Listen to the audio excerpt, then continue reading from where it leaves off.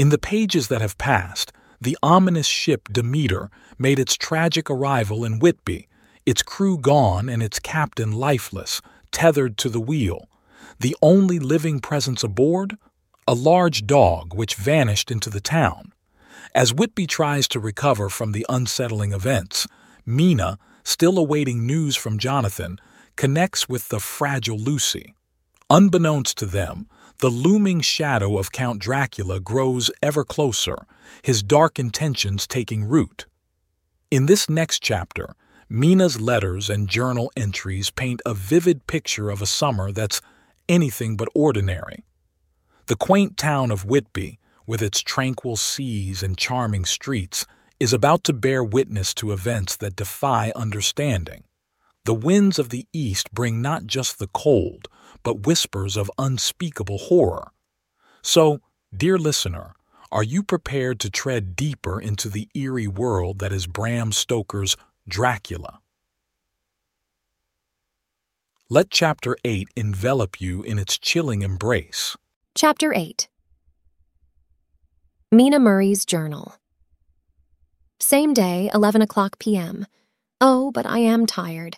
If it were not that I had made my diary a duty, I should not open it tonight. We had a lovely walk.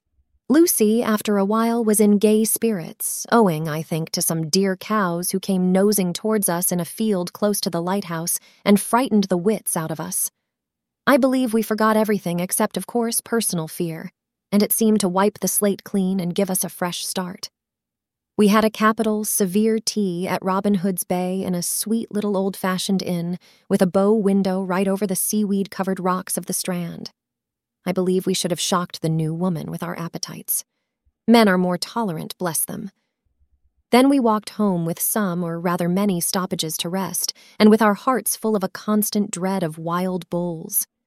Lucy was really tired, and we intended to creep off to bed as soon as we could. The young curate came in, however, and Mrs. Westenra asked him to stay for supper. Lucy and I had both a fight for it with the dusty miller.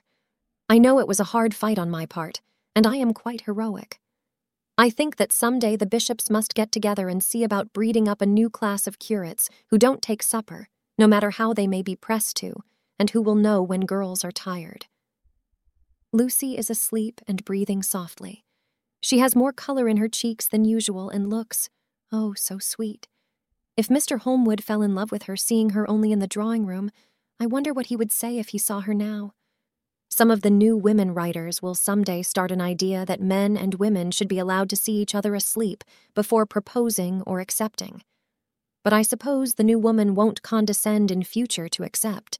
She will do the proposing herself, and a nice job she will make of it too. There's some consolation in that. I am so happy tonight because dear Lucy seems better. I really believe she has turned the corner and that we are over her troubles with dreaming. I should be quite happy if I only knew if Jonathan— God bless and keep him. The 11th of August, 3 a.m. Diary again. No sleep now, so I may as well write. I am too agitated to sleep. We have had such an adventure, such an agonizing experience. I fell asleep as soon as I had closed my diary. Suddenly I became broad awake and sat up, with a horrible sense of fear upon me and of some feeling of emptiness around me. The room was dark, so I could not see Lucy's bed. I stole across and felt for her. The bed was empty. I lit a match and found that she was not in the room. The door was shut, but not locked as I had left it. I feared to wake her mother, who has been more than usually ill lately, so threw on some clothes and got ready to look for her. As I was leaving the room, it struck me that the clothes she wore might give me some clue to her dreaming intention. Dressing gown would mean house, dress outside. Dressing gown and dress were both in their places.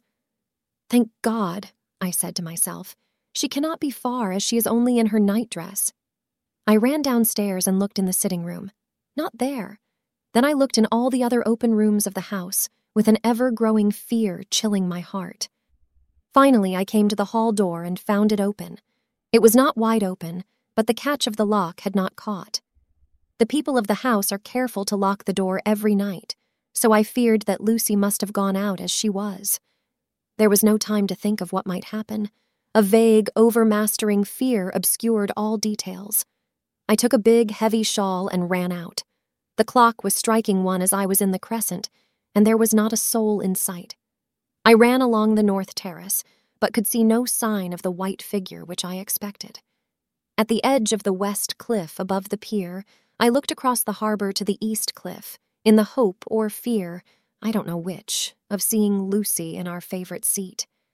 There was a bright full moon with heavy black driving clouds, which threw the whole scene into a fleeting diorama of light and shade as they sailed across. For a moment or two I could see nothing, as the shadow of a cloud obscured St. Mary's Church and all around it. Then, as the cloud passed, I could see the ruins of the abbey coming into view, and as the edge of a narrow band of light as sharp as a sword cut moved along, the church and the churchyard became gradually visible. Whatever my expectation was, it was not disappointed, for there, on our favorite seat, the silver light of the moon struck a half-reclining figure, snowy white. The coming of the cloud was too quick for me to see much, for shadow shut down on light almost immediately. But it seemed to me as though something dark stood behind the seat where the white figure shone and bent over it. What it was, whether man or beast, I could not tell. I did not wait to catch another glance, but flew down the steep steps to the pier and along by the fish market to the bridge, which was the only way to reach the east cliff. The town seemed as dead, for not a soul did I see. I rejoiced that it was so, for I wanted no witness of poor Lucy's condition. The time and distance seemed endless, and my knees trembled and my breath came labored as I toiled up the endless steps to the abbey. I must have gone fast, and yet it seemed to me as if my feet were weighted with lead, and as though every joint in my body were rusty. When I got almost to the top, I could see the seat and the white figure, for I was now close enough to distinguish it even through the spells of shadow. There was undoubtedly something, long and black, bending over the half-reclining white figure. I called in fright, "Lucy! Lucy!" and something raised a head, and from where I was I could see a white face and red, gleaming eyes. Lucy did not answer, and I ran on to the entrance of the churchyard. As I entered, the church was between me and the seat, and for a minute or so I lost sight of her. When I came in view again, the cloud had passed, and the moonlight struck so brilliantly that I could see Lucy half reclining, with her head lying over the back of the seat. She was quite alone, and there was not a sign of any living thing about. When I bent over her, I could see that she was still asleep. Her lips were parted, and she was breathing, not softly as usual with her, but in long, heavy gasps, as though striving to get her lungs full at every breath. As I came close, she put up her hand in her sleep and pulled the collar of her nightdress close around her throat. Whilst she did so, there came a little shudder through her, as though she felt the cold. I flung the warm shawl over her and drew the edges tight round her neck, for I dreaded lest she should get some deadly chill from the night air, unclad as she was. I feared to wake her all at once, so in order to have my hands free that I might help her, I fastened the shawl at her throat with a big safety pin. But I must have been clumsy in my anxiety and pinched or pricked her with it, for by and by, when her breathing became quieter, she put her hand to her throat again and moaned. When I had her carefully wrapped up, I put my shoes on her feet and then began very gently to wake her. At first, she did not respond, but gradually she became more and more uneasy in her sleep, moaning and sighing occasionally. At last, as time was passing fast, and for many other reasons I wished to get her home at once, I shook her more forcibly, till finally she opened her eyes and awoke. She did not seem surprised to see me, as of course she did not realize all at once where she was. Lucy always wakes prettily, and even at such a time when her body must have been chilled with cold, and her mind somewhat appalled at waking unclad in a churchyard at night, she did not lose her grace. She trembled a little and clung to me. When I told her to come at once with me home, she rose without a word, with the obedience of a child. As we passed along, the gravel hurt my feet, and Lucy noticed me wince. She stopped and wanted to insist upon my taking my shoes, but I would not. However, when we got to the pathway outside the churchyard, where there was a puddle of water remaining from the storm, I daubed my feet with mud, using each foot in turn on the other, so that as we went home, no one, in case we should meet anyone, should notice my bare feet. Fortune favored us, and we got home without meeting a soul. Once we saw a man, who seemed not quite sober, passing along a street in front of us.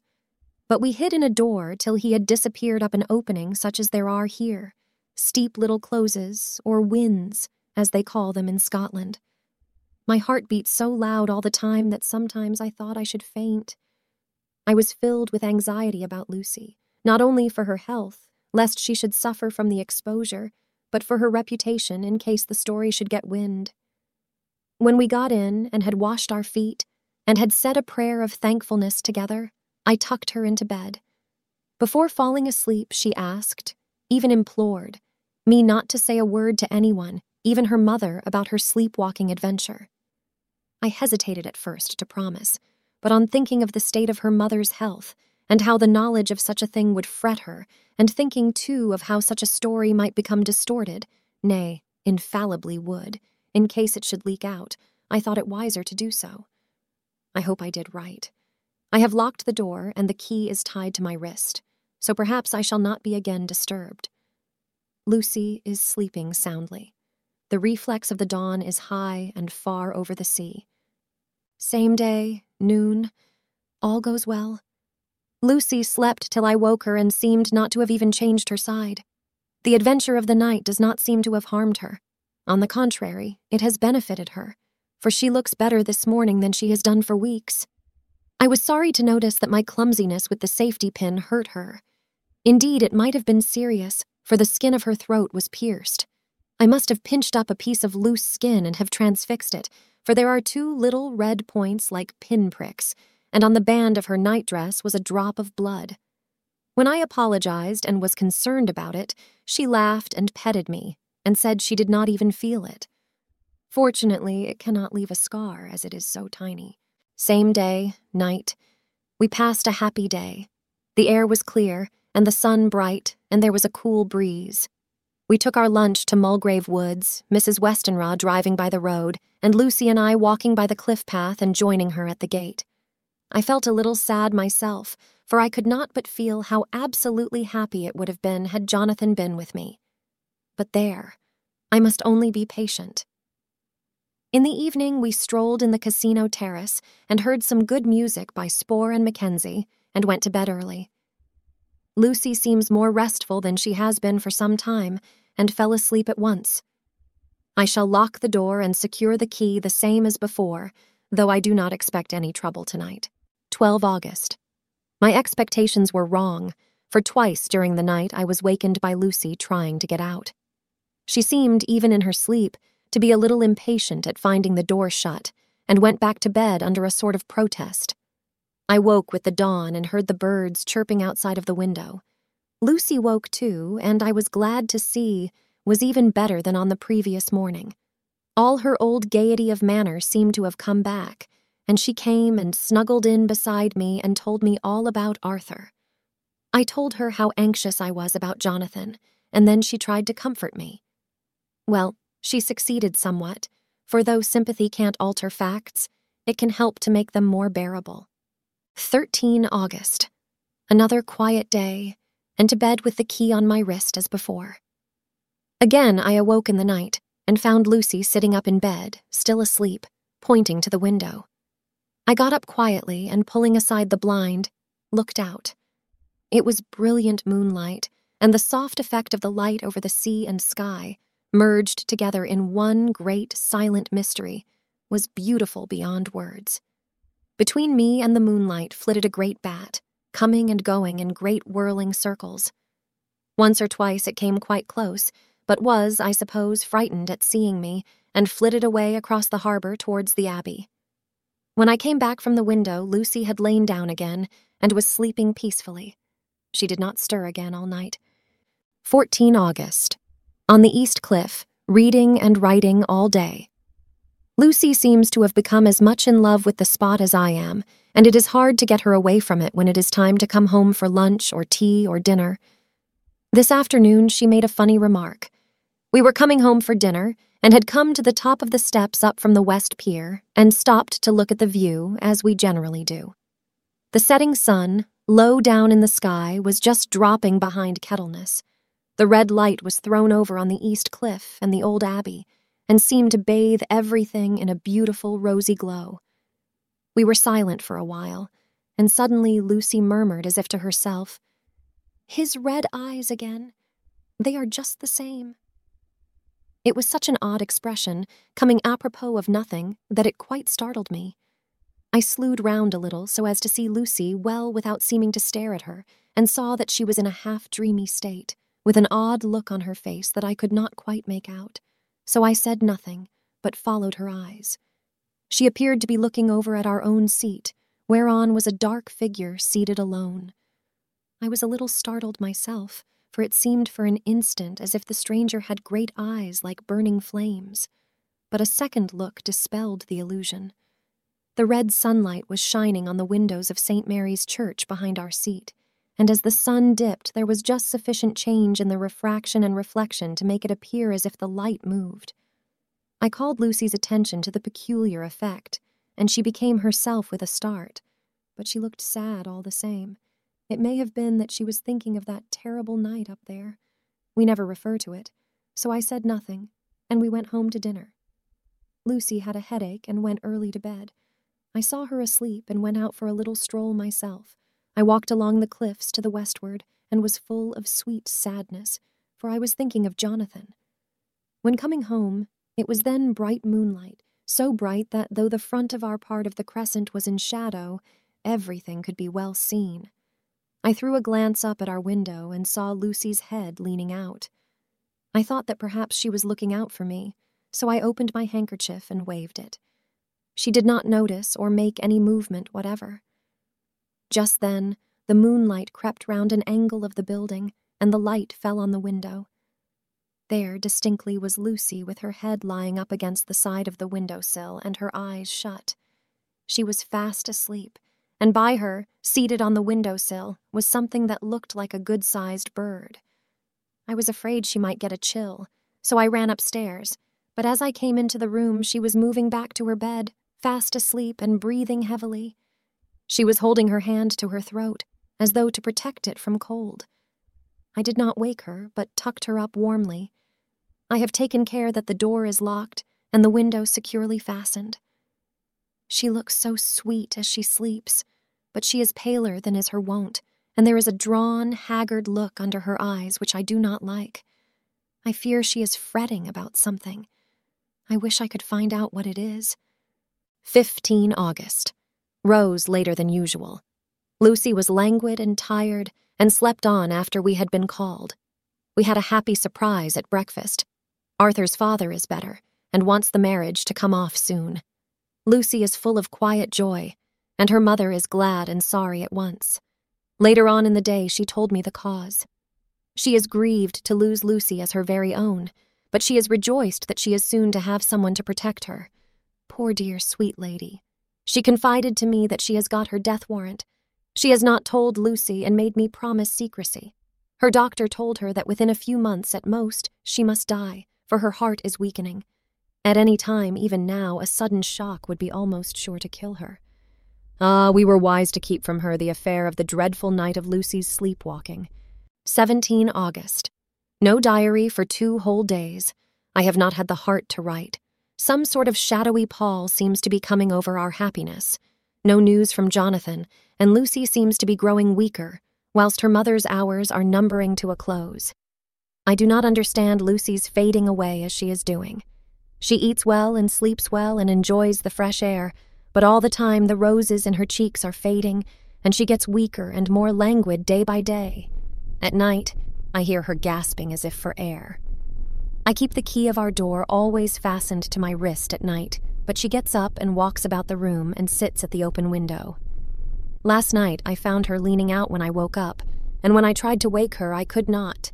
She was in a faint. When I managed to restore her, she was as weak as water and cried silently between long, painful struggles for breath. When I asked her how Letter Samuel F. Billington and Son, Solicitors Whitby, to Messrs. Carter, Patterson and Company, London, the 17th of August. Dear Sirs, herewith please receive invoice of goods sent by Great Northern Railway, Same are to be delivered at Carfax near Purfleet, immediately on receipt at Good Station King's Cross. The house is at present empty, but enclosed. Please find keys, all of which are labeled. You will please deposit the boxes, 50 in number, which form the consignment, in the partially ruined building forming part of the house and marked A on rough diagram enclosed. Your agent will easily recognize the locality, as it is the ancient chapel of the mansion. The goods leave by the train at 9:30 tonight and will be due at King's Cross at 4:30 tomorrow afternoon. As our client wishes the delivery made as soon as possible, we shall be obliged by your having teams ready at King's Cross at the time named and forthwith conveying the goods to destination. In order to obviate any delays possible through any routine requirements as to payment in your departments, we enclose check herewith for £10, £10, receipt of which please acknowledge. Should the charge be less than this amount, you can return balance. If greater, we shall at once send check for difference on hearing from you. You are to leave the keys on coming away in the main hall of the house, where the proprietor may get them on his entering the house by means of his duplicate key. Pray do not take us as exceeding the bounds of business courtesy in pressing you in all ways to use the utmost expedition. We are, dear sirs, faithfully yours, Samuel F. Billington and Son. Letter, Messrs. Carter, Patterson and Company, London, to Messrs. Billington and Son, Whitby. The 21st of August. Dear sirs, we beg to acknowledge £10 received and to return check pound 117S9D, amount of overplus, as shown in receipted account herewith. Goods are delivered in exact accordance with instructions, and keys left in parcel in main hall as directed. We are, dear sirs, yours respectfully, Pro Carter, Patterson and C.O. Mina Murray's Journal, 18 August. I am happy today, and write sitting on the seat in the churchyard. Lucy is ever so much better. Last night she slept well all night and did not disturb me once. The roses seem coming back already to her cheeks, though she is still sadly pale and wan-looking. If she were in any way anemic, I could understand it, but she is not. She is in gay spirits and full of life and cheerfulness. All the morbid reticence seems to have passed from her, and she has just reminded me, as if I needed any reminding of that night, and that it was here on this very seat I found her asleep. As she told me, she tapped playfully with the heel of her boot on the stone slab and said, "My poor little feet didn't make much noise then. I dare say poor old Mr. Swales would have told me that it was because I didn't want to wake up Geordie." As she was in such a communicative humor, I asked her if she had dreamed at all that night. Before she answered, that sweet, puckered look came into her forehead, which Arthur, I call him Arthur from her habit, says he loves, and indeed I don't wonder that he does. Then she went on in a half-dreaming kind of way, as if trying to recall it to herself. I didn't quite dream, but it all seemed to be real. I only wanted to be here in this spot. I don't know why, for I was afraid of something. I don't know what. I remember, though I suppose I was asleep, passing through the streets and over the bridge. A fish leaped as I went by, and I leaned over to look at it, and I heard a lot of dogs howling. The whole town seemed as if it must be full of dogs all howling at once as I went up the steps. Then I had a vague memory of something long and dark with red eyes, just as we saw in the sunset, and something very sweet and very bitter all around me at once. And then I seemed sinking into deep green water, and there was a singing in my ears, as I have heard there is to drowning men. And then everything seemed passing away from me. My soul seemed to go out from my body and float about the air. I seem to remember that once the West Lighthouse was right under me, and then there was a sort of agonizing feeling, as if I were in an earthquake, and I came back and found you shaking my body. I saw you do it before I felt you. Then she began to laugh. It seemed a little uncanny to me, and I listened to her breathlessly. I did not quite like it, and thought it better not to keep her mind on the subject, so we drifted on to other subjects, and Lucy was like her old self again. When we got home, the fresh breeze had braced her up, and her pale cheeks were really more rosy. Her mother rejoiced when she saw her, and we all spent a very happy evening together. 19 August. Joy, joy, joy, although not all joy. At last, news of Jonathan. The dear fellow has been ill, that is why he did not write. I am not afraid to think it or say it now that I know. Mr. Hawkins sent me on the letter and wrote himself, oh, so kindly. I am to leave in the morning and go over to Jonathan, and to help to nurse him if necessary, and to bring him home. Mr. Hawkins says it would not be a bad thing if we were to be married out there. I have cried over the good sister's letter till I can feel it wet against my bosom where it lies.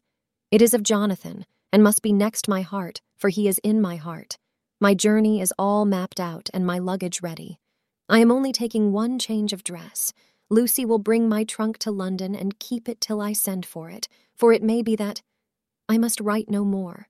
I must keep it to say to Jonathan, my husband. The letter that he has seen and touched must comfort me till we meet. Letter, Sister Agatha, Hospital of St. Joseph and St. Mary, Budapest, to Miss Wilhelmina Murray. The 12th of August. Dear Madam, I write by desire of Mr. Jonathan Harker, who is himself not strong enough to write, though progressing well thanks to God and St. Joseph and St. Mary. He has been under our care for nearly 6 weeks, suffering from a violent brain fever. He wishes me to convey his love, and to say that by this post I write for him to Mr. Peter Hawkins, Exeter, to say, with his dutiful respects, that he is sorry for his delay, and that all of his work is completed. He will require some few weeks' rest in our sanatorium in the hills, but will then return. He wishes me to say that he has not sufficient money with him, and that he would like to pay for his staying here so that others who need shall not be wanting for help. Believe me, yours, with sympathy and all blessings, Sister Agatha. P.S. My patient being asleep, I open this to let you know something more. He has told me all about you, and that you are shortly to be his wife. All blessings to you both. He has had some fearful shock, so says our doctor, and in his delirium his ravings have been dreadful, of wolves and poison and blood, of ghosts and demons, and I fear to say of what. Be careful with him always that there may be nothing to excite him of this kind for a long time to come. The traces of such an illness as his do not lightly die away. We should have written long ago, but we knew nothing of his friends, and there was on him nothing that anyone could understand.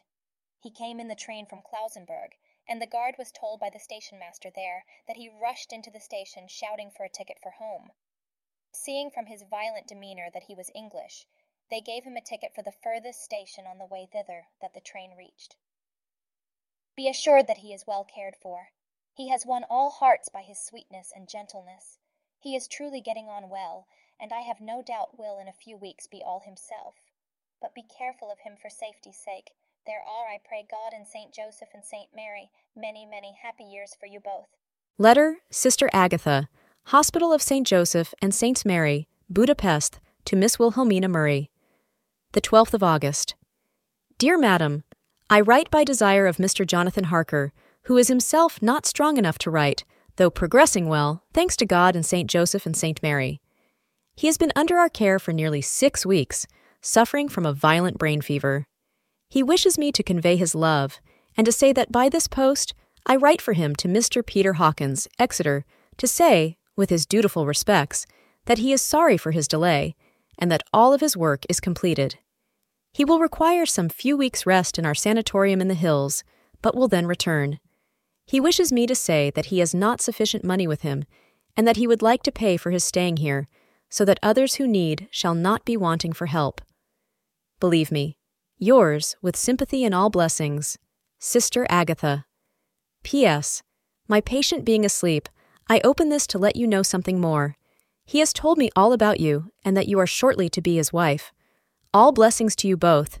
He has had some fearful shock, so says our doctor, and in his delirium his ravings have been dreadful, of wolves and poison and blood, of ghosts and demons, and I fear to say of what. Be careful with him always, that there may be nothing to excite him of this kind for a long time to come. The traces of such an illness as his do not lightly die away. We should have written long ago, but we knew nothing of his friends, and there was on him nothing that anyone could understand. He came in the train from Klausenburg, and the guard was told by the station master there that he rushed into the station shouting for a ticket for home.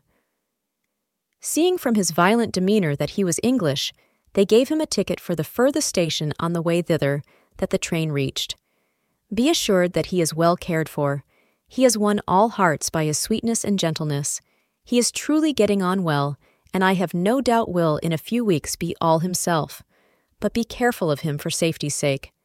There are, I pray God and St. Joseph and St. Mary, many, many happy years for you both. Dr. Seward's Diary. 19 August. Strange and sudden change in Renfield last night.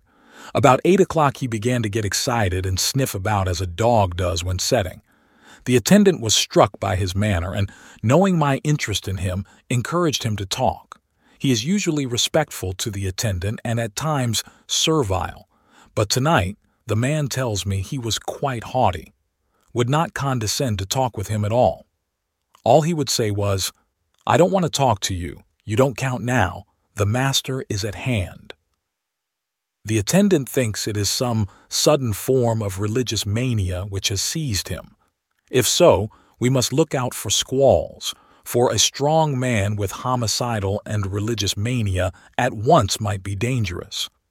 The combination is a dreadful one. At 9 o'clock I visited him myself. His attitude to me was the same as that to the attendant.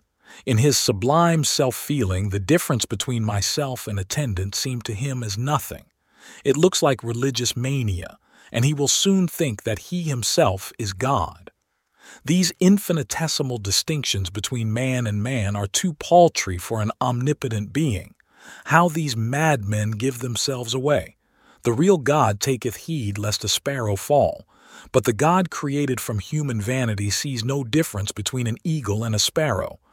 Oh, if men only knew! For half an hour or more Renfield kept getting excited in greater and greater degree. I did not pretend to be watching him, but I kept strict observation all the same. All at once that shifty look came into his eyes which we always see when a madman has seized an idea, and with it the shifty movement of the head and back which asylum attendants come to know so well. He became quite quiet and went and sat on the edge of his bed resignedly, and looked into space with lackluster eyes. I thought I would find out if his apathy were real or only assumed, and tried to lead him to talk of his pets, a theme which had never failed to excite his attention. At first he made no reply, but at length said testily, "Bother them all. I don't care a pin about them." "What?" I said. "You don't mean to tell me you don't care about spiders?" Spiders at present are his hobby, and the notebook is filling up with columns of small figures. To this he answered enigmatically, "The bridemaidens rejoice the eyes that wait the coming of the bride, but when the bride draweth nigh, then the maidens shine not to the eyes that are filled." He would not explain himself, but remained obstinately seated on his bed all the time I remained with him. I am weary tonight and low in spirits. I cannot but think of Lucy, and how different things might have been. If I don't sleep at once, chloral, the modern Morpheus, C2HCl3O. H2. Oh, I must be careful not to let it grow into a habit. No, I shall take none tonight. I have thought of Lucy, and I shall not dishonor her by mixing the two. If need be, tonight shall be sleepless. Later. Glad I made the resolution, gladder that I kept to it. I had lain tossing about and had heard the clock strike only twice when the night watchman came to me, sent up from the ward, to say that Renfield had escaped. I threw on my clothes and ran down at once. My patient is too dangerous a person to be roaming about. Those ideas of his might work out dangerously with strangers. The attendant was waiting for me. He said he had seen him not 10 minutes before, seemingly asleep in his bed, when he had looked through the observation trap in the door. His attention was called by the sound of the window being wrenched out. He ran back and saw his feet disappear through the window, and had at once sent up for me. He was only in his night gear, and cannot be far off. The attendant thought it would be more useful to watch where he should go than to follow him, as he might lose sight of him whilst getting out of the building by the door. He is a bulky man and couldn't get through the window. I am thin, so with his aid I got out, but feet foremost, and as we were only a few feet above ground, landed unhurt. The attendant told me the patient had gone to the left and had taken a straight line, so I ran as quickly as I could. As I got through the belt of trees, I saw a white figure scale the high wall which separates our grounds from those of the deserted house. I ran back at once, told the watchman to get 3 or 4 men immediately and follow me into the grounds of Carfax, in case our friend might be dangerous. I got a ladder myself, and crossing the wall, dropped down on the other side. I could see Renfield's figure just disappearing behind the angle of the house, so I ran after him. On the far side of the house I found him pressed close against the old iron-bound oak door of the chapel. He was talking, apparently, to someone, but I was afraid to go near enough to hear what he was saying, lest I might frighten him, and he should run off. Chasing an errant swarm of bees is nothing to following a naked lunatic when the fit of escaping is upon him. After a few minutes, however, I could see that he did not take note of anything around him, and so ventured to draw nearer to him, the more so as my men had now crossed the wall and were closing him in. I heard him say, "I am here to do your bidding, master. I am your slave, and you will reward me, for I shall be faithful. I have worshipped you long and afar off. Now that you are near, I await your commands, and you will not pass me by, will you, dear master, in your distribution of good things?" He is a selfish old beggar anyhow. He thinks of the loaves and fishes even when he believes he is in a real presence. His manias make a startling combination. When we closed in on him, he fought like a tiger. He is immensely strong, for he was more like a wild beast than a man. I never saw a lunatic in such a paroxysm of rage before, and I hope I shall not again. It is a mercy that we have found out his strength and his danger in good time. With strength and determination like his, he might have done wild work before he was caged. He is safe now at any rate. Jack Shepherd himself couldn't get free from the strait waistcoat that keeps him restrained, and he's chained to the wall in the padded room. His cries are at times awful, but the silences that follow are more deadly still, for he means murder in every turn and movement. Just now he spoke coherent words for the first time. "I shall be patient, master. It is coming, coming, coming." So I took the hint and came to. I was too excited to sleep, but this diary has quieted me, and I feel I shall get some sleep tonight. Listeners, your presence in the foggy streets of Whitby and the intricate world of Dracula has been a true delight. We thank you for immersing yourself with Obsidian River Productions. If you've enjoyed this chapter, please consider leaving us a review on your podcast platform of choice. Your feedback not only fuels our passion, but helps others discover the haunting world of Bram Stoker's masterpiece. Be sure to subscribe so that each new chapter finds its way to you as soon as it's released.